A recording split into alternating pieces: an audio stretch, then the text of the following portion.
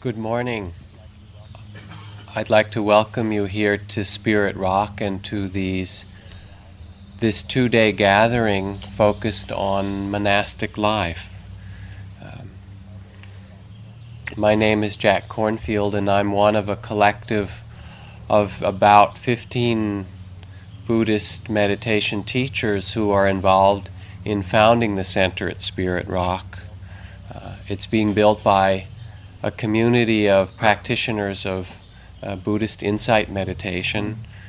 We've had some hundreds of retreats and many thousand students over the past 15 years in this country, and had a retreat center established in Massachusetts since 1975.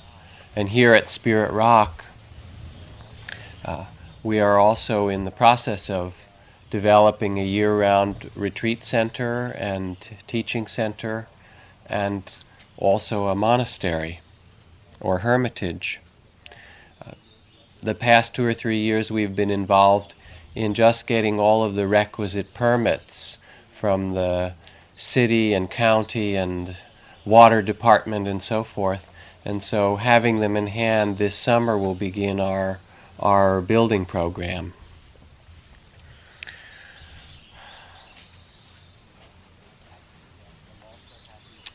I'm also happy to welcome you in the rainy season.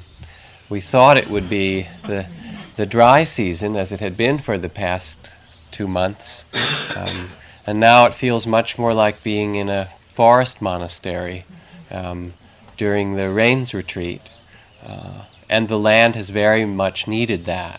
So we've had a couple of inches here in Woodacre in the last few days, and it's been just wonderful. So even though it's a bit cooler or it may rain again, it's really a blessing for us. Before I even begin, by way of introduction, I'd like to ask that we do a short chant together. The days will be divided with some discussion, some speaking by our various monastic teachers, and some periods of meditation. But just to do a simple chant as a way to bring the energy together or collect ourselves. There is in the Buddhist tradition, in the Mahayana Sutras, a teaching of the Sutra of Perfect Wisdom in 80,000 verses. Which is also summarized in 8,000 verses, and then to be found also in a much more abbreviated 80-verse form. Fortunately, it is also summed up in 1 syllable for the slow learners among us, and that is the sound that we'll work with. It's the seed syllable in Sanskrit that's the first sound and the last sound of life.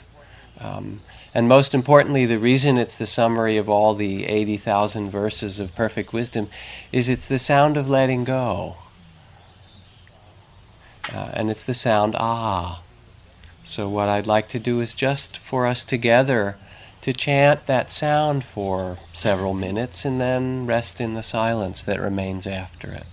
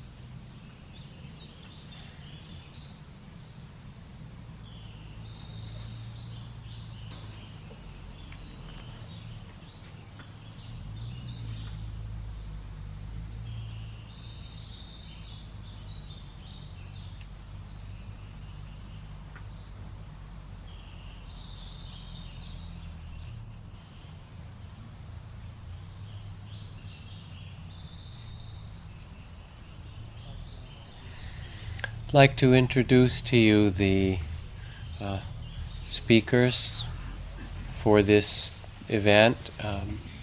This is Venerable Ajahn Sumedho, who is an American, now abbot of a series of monasteries in England.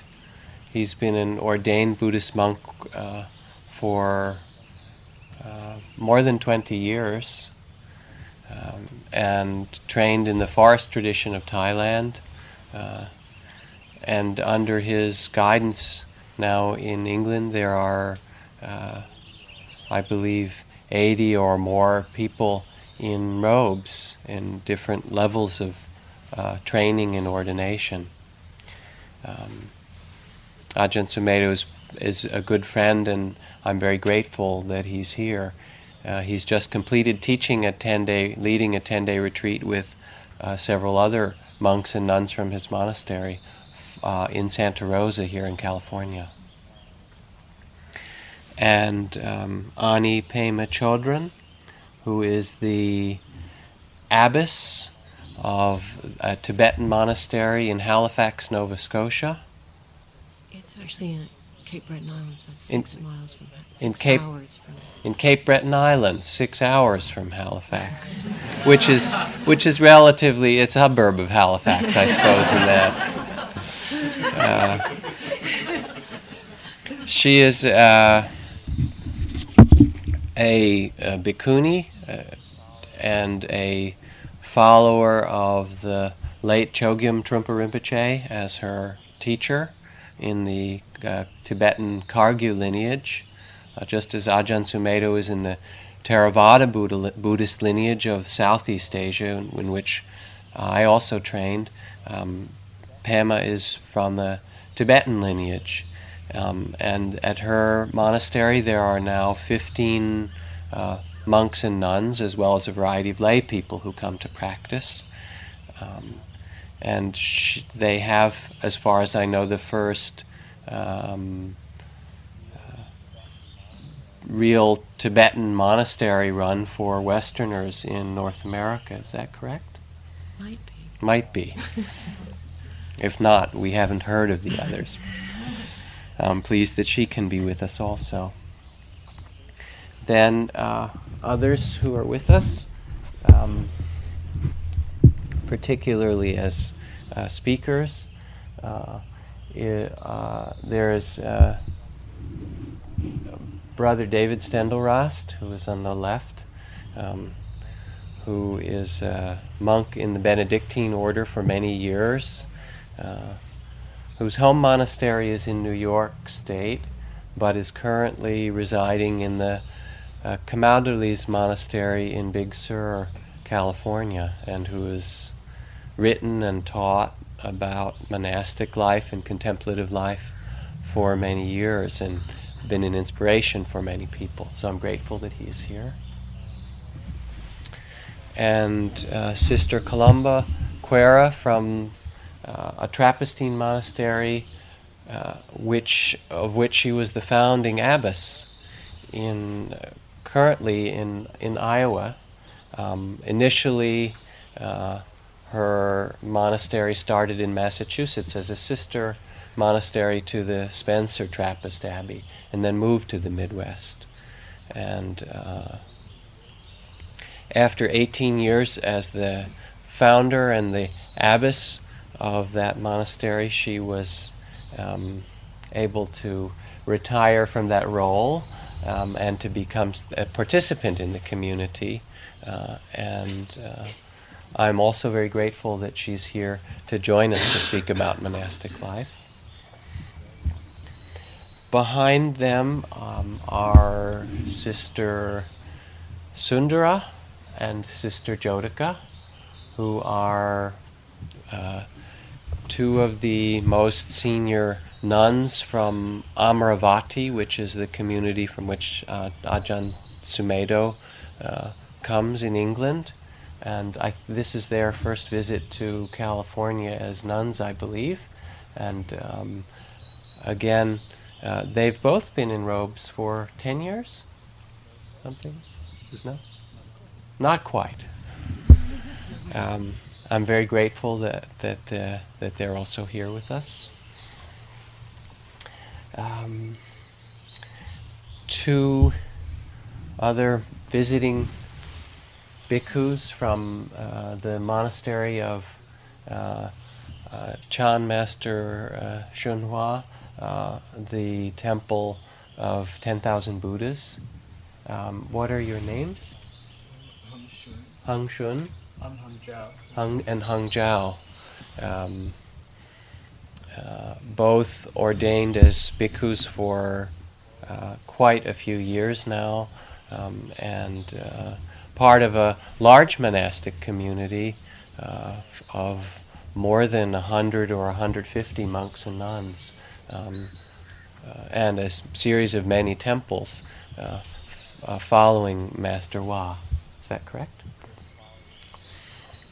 And next to them, coming this way, is Tan Amaro, Ajahn Amaro, who is again a monk with Tan Ajahn Sumedho in England, who's been ordained for at least 10 or more years, which makes you an elder in the Buddhist council. When you have ordained, completed 10 years, then you get a kind of, I shouldn't say PhD, but something at the end of your name. It says Tara, actually, which means that you've done it long enough to have your opinions listened to somewhat by others.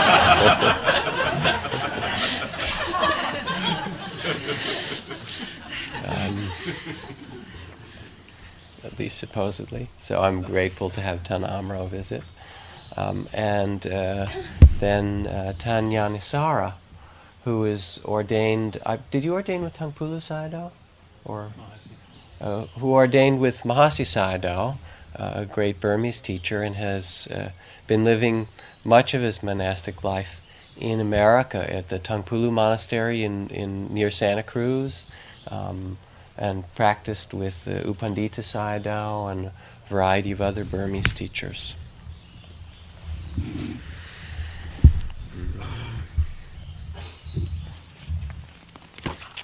I was reading through a book called The Wisdom of the Sayings of the Desert Fathers, who were early monastics in the first century or two after the teachings of Jesus. There were two old men who had lived together in a monastery for many years, and they never quarreled. Now one of them said, "Let us try to quarrel once just like the other people do." And the other replied, "I don't know how a quarrel happens." Then the first said, "Look, I put this brick between us, and I say, 'This is mine,' and you say, 'No, it's mine,' and after that a quarrel begins." So they placed a brick between them, and one of them said, "This is mine," and the other said, "No, it is mine." And he replied, "Indeed, it's all yours, so take it with you." And they went away unable to fight with each other. It's a wonderful story, and I begin with it in introduction because there is something very unusual about monastic life. And it reflects in some way, not that monks and nuns might not have their quarrels, mind you, but to begin for us to consider what monastic life might mean, what its purpose is, and what is that unusual quality that we may have heard about or read about, or that has somehow come to us through several thousand years in the Buddhist tradition and the Christian tradition, other great monastic traditions, of people choosing to live a life of voluntary simplicity or vows or poverty, or in community. This weekend is a monastic conference or gathering, not so much intended to teach meditation as you would find it in these different traditions, but really to address the purpose and the understandings that can come through choosing and living a monastic life. As I've said in In form, we will have presentations by some of the monastic speakers here. We'll have discussion periods. We'll have some periods of sitting and walking meditation. We've arranged or organized this conference, and I've never, in 15 years or 16 years of teaching, I've never organized a conference before. I'm generally not terribly inspired by them, but invited you and these other speakers here for a couple of reasons. One is from my own love of and inspiration from monastic life, having lived in several monasteries for several years that are among the most wonderful and happy years of my life. An inspiration because as we establish this center here at Spirit Rock, it is very clear to us that the tradition of Buddhist practice and meditation has been held within the cradle of monasteries for the past 2,500 years. And they've been an intrinsic and incredibly important part of the holy life, of the spiritual life of Buddhism. And we as a community, those of us who are a member of the local Vipassana and Buddhist lay community, are concerned and need to come to some understanding of monastic life and our relationship to it and how to support it.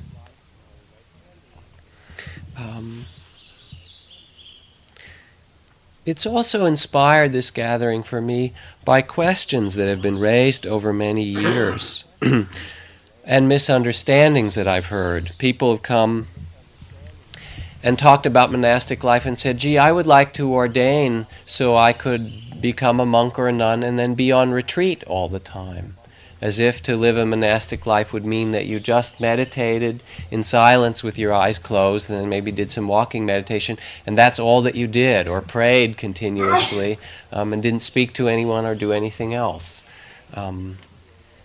That's one kind of misunderstanding about monastic life that's common, and as you'll hear, that's not what monastic life offers alone. I've also had people come simply saying, why are there monasteries? Why does one do this, take vows or follow rules? Or why do they keep men and women separate in certain monasteries? Or why are there so many rules? Why can't you feed yourself, or in the Buddhist monastic tradition, or other similar questions? Why do you have to be taken care of by others? Other kinds of questions that people have raised have been from the ordinations of monks and nuns in certain Zen traditions where the Japanese monastic life has evolved to something halfway between, for certain people, halfway between a monk and a lay priest. And people will come and say, I've taken vows, or I'm thinking of taking vows, but I don't really quite know how to live, or what that might mean. I have these vows, should I be celibate or shouldn't I? So among certain monastic people, among meditators in our community, and even when I had the opportunity to visit and speak at a conference of Catholic abbots and abbesses in Petersham some years ago, from monasteries around Europe and North America, there were questions being raised about how to live and hold and understand a monastic life in these modern times, being thought and discussed by all of those people. So to me it became clear that some understanding and education would be helpful for those of us who are interested in monastic life. And so this weekend is a place to question, to be educated, to understand, or to consider what a contemplative and monastic life might mean. We need it for our own community because there's been a lot of confusion and questions in developing a hermitage or monastery here at Spirit Rock. I think the greater Buddhist community that I'm a part of through friends and associates at various Zen and Tibetan centers could benefit by this kind of dialogue. And I hope that it will be a support for us in establishing, as Ajahn Sumedho has indicated might happen, or perhaps through Ani Pema and others, further Buddhist monasteries here in California and elsewhere, in establishing them and developing them and supporting them in wise ways. I'd like to read a passage to you that comes from a booklet called Cistercian Life, which is the invitation booklet to the Trappist monastery in Spencer, Massachusetts. And I believe that part of this was written by Thomas Merton, but I'm not certain of that. Someone told me so. It goes, "It is a custom of contemplative monasteries to issue booklets which will inform visitors and postulants about the life led by monks and nuns. It is true that explanations are owed and therefore must be given. The monastery is so radically different from the world. Monasticism seems so much a thing of the past and so alien to technological society. The life of a monk or nun may in many counts seem strange or pointless, and these objections themselves dictate replies. It's natural to assert or argue that the monk or nun is not so different from the modern world and that they have a part to play in it, that they're not useless at all. But frankly, these arguments are often misleading and unsatisfactory. To say that monks and nuns are justified because they practice some special kind of scientific agriculture or because the monastery is a dynamo of prayer is often to compromise the real meaning of monastic life. Actually, what matters about the monastery is precisely that it is radically different from the world. The apparent pointlessness of a monastery in the eyes of the world is exactly what gives it a reason for existing. In a world of noise, confusion, and conflict, it is necessary that there be places of silence, of inner discipline and peace. Not the peace of mere relaxation, but the peace of inner clarity and honesty and love based on true renunciation. In a world of tension and breakdown, it is necessary that there be those who seek to integrate their inner lives not by avoiding anguish and running from problems, but by facing them in their naked reality and their ordinariness. Let no one justify a monastery as a place from which suffering and anguish is utterly absent, and in which its members have no problems. I'm sure everyone of the monastics here can smile at that. This is a myth closely related to the other myth that religion itself deposes all of our anxieties. The monastery teaches men and women to take their own measure and to accept their ordinariness. In a word, it teaches them the truth about themselves, which is known as humility. The seeming fruitlessness of the existence of a monk or nun is therefore centered in the ultimate meaning and highest value. It is a life that loves truth for its own sake and gives everything away in order to hear this and to live in accordance with it.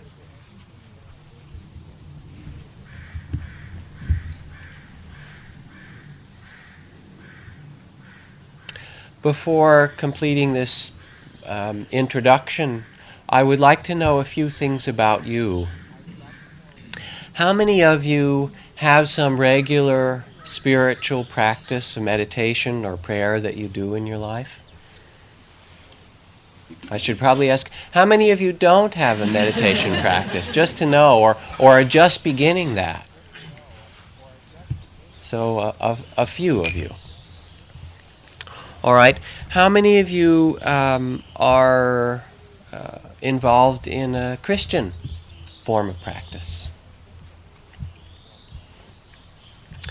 Zen Buddhist? A Tibetan?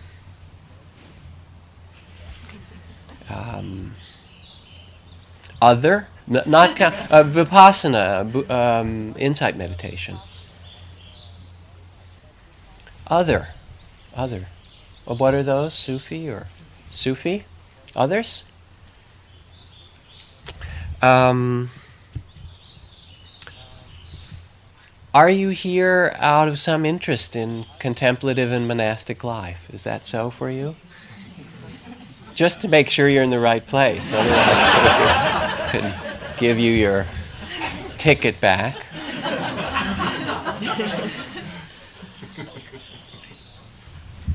Well, you'll hear from people of different traditions speaking.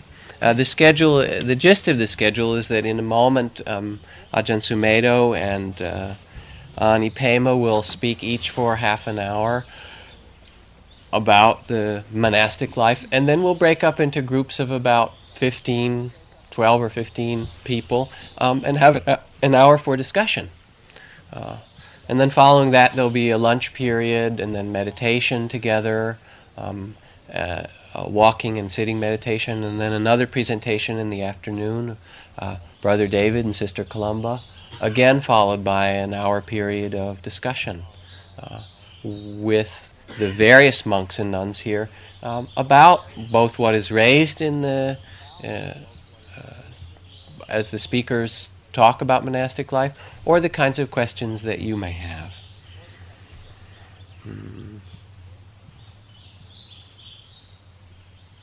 It's important that you understand that the monastics who are here are from different traditions. So the vows that Ajahn Sumedho and Tan Amaro keep will be different than the vows from the two Chinese bhikkhus from Master Wa's temple who are here. Ani Pema's vows as a Tibetan bhikkhuni are similar but different, again, to some extent, from the vows that would be kept by Sister Jodhika and Sister Sundara. And even between Brother David as a Benedictine and Sister Columba as a Trappistine, in their vows, there are at least some slight differences, if I understand correctly. And the purpose of my saying that is not so much that we're going to figure out who keeps what vows and how they might fit together or swap them or whatever. But if you, as you listen to them, I hope that what will be spoken to is not so much the particular vows, but rather the deep and common understandings among those who have chosen this way of life, or those who wish to relate to it. I think in a certain proportion of people who lead a spiritual life, many of us have, as Brother David said last night, a deep longing for something that monastic life offers, whether we can actually live it as a monk and nun, or we're drawn in some way to that, to live near or be in association with monasteries and nunneries. And in ancient cultures, in Buddhist countries, there's a monastery in most every village, or in medieval Europe there were many, many more monasteries, and there was a natural relationship between monasteries and lay communities. In these modern and rather confusing times, there aren't many monks and nuns, and it may seem alien, and people, even if their hearts are drawn in some way or feel a connection to that life, often don't understand it or know how they might enter it or be touched by it or relate to it. Mostly what draws people to monastic life in the healthiest and best sense is its joy. When I look through this book of Cistercian life from Spencer Abbey, the most beautiful thing in it to me, there are many, many pictures, are the faces of the brothers. And there's just this sense of light and delight that I've experienced in well-run monastic communities and from people who've chosen that way of life. Not that there aren't many difficulties in it. There are as many as anywhere else. But the joy and the deliciousness of that is really the underlying stream. The Buddhists spoke of joy as one of the factors of enlightenment. And if it weren't for that, I'm not sure that the monastic life would be worth living. So I'm pleased to, for myself, just to be in the company of these good friends and teachers, and to welcome you here for these 2 days out in the forest together. Thank you.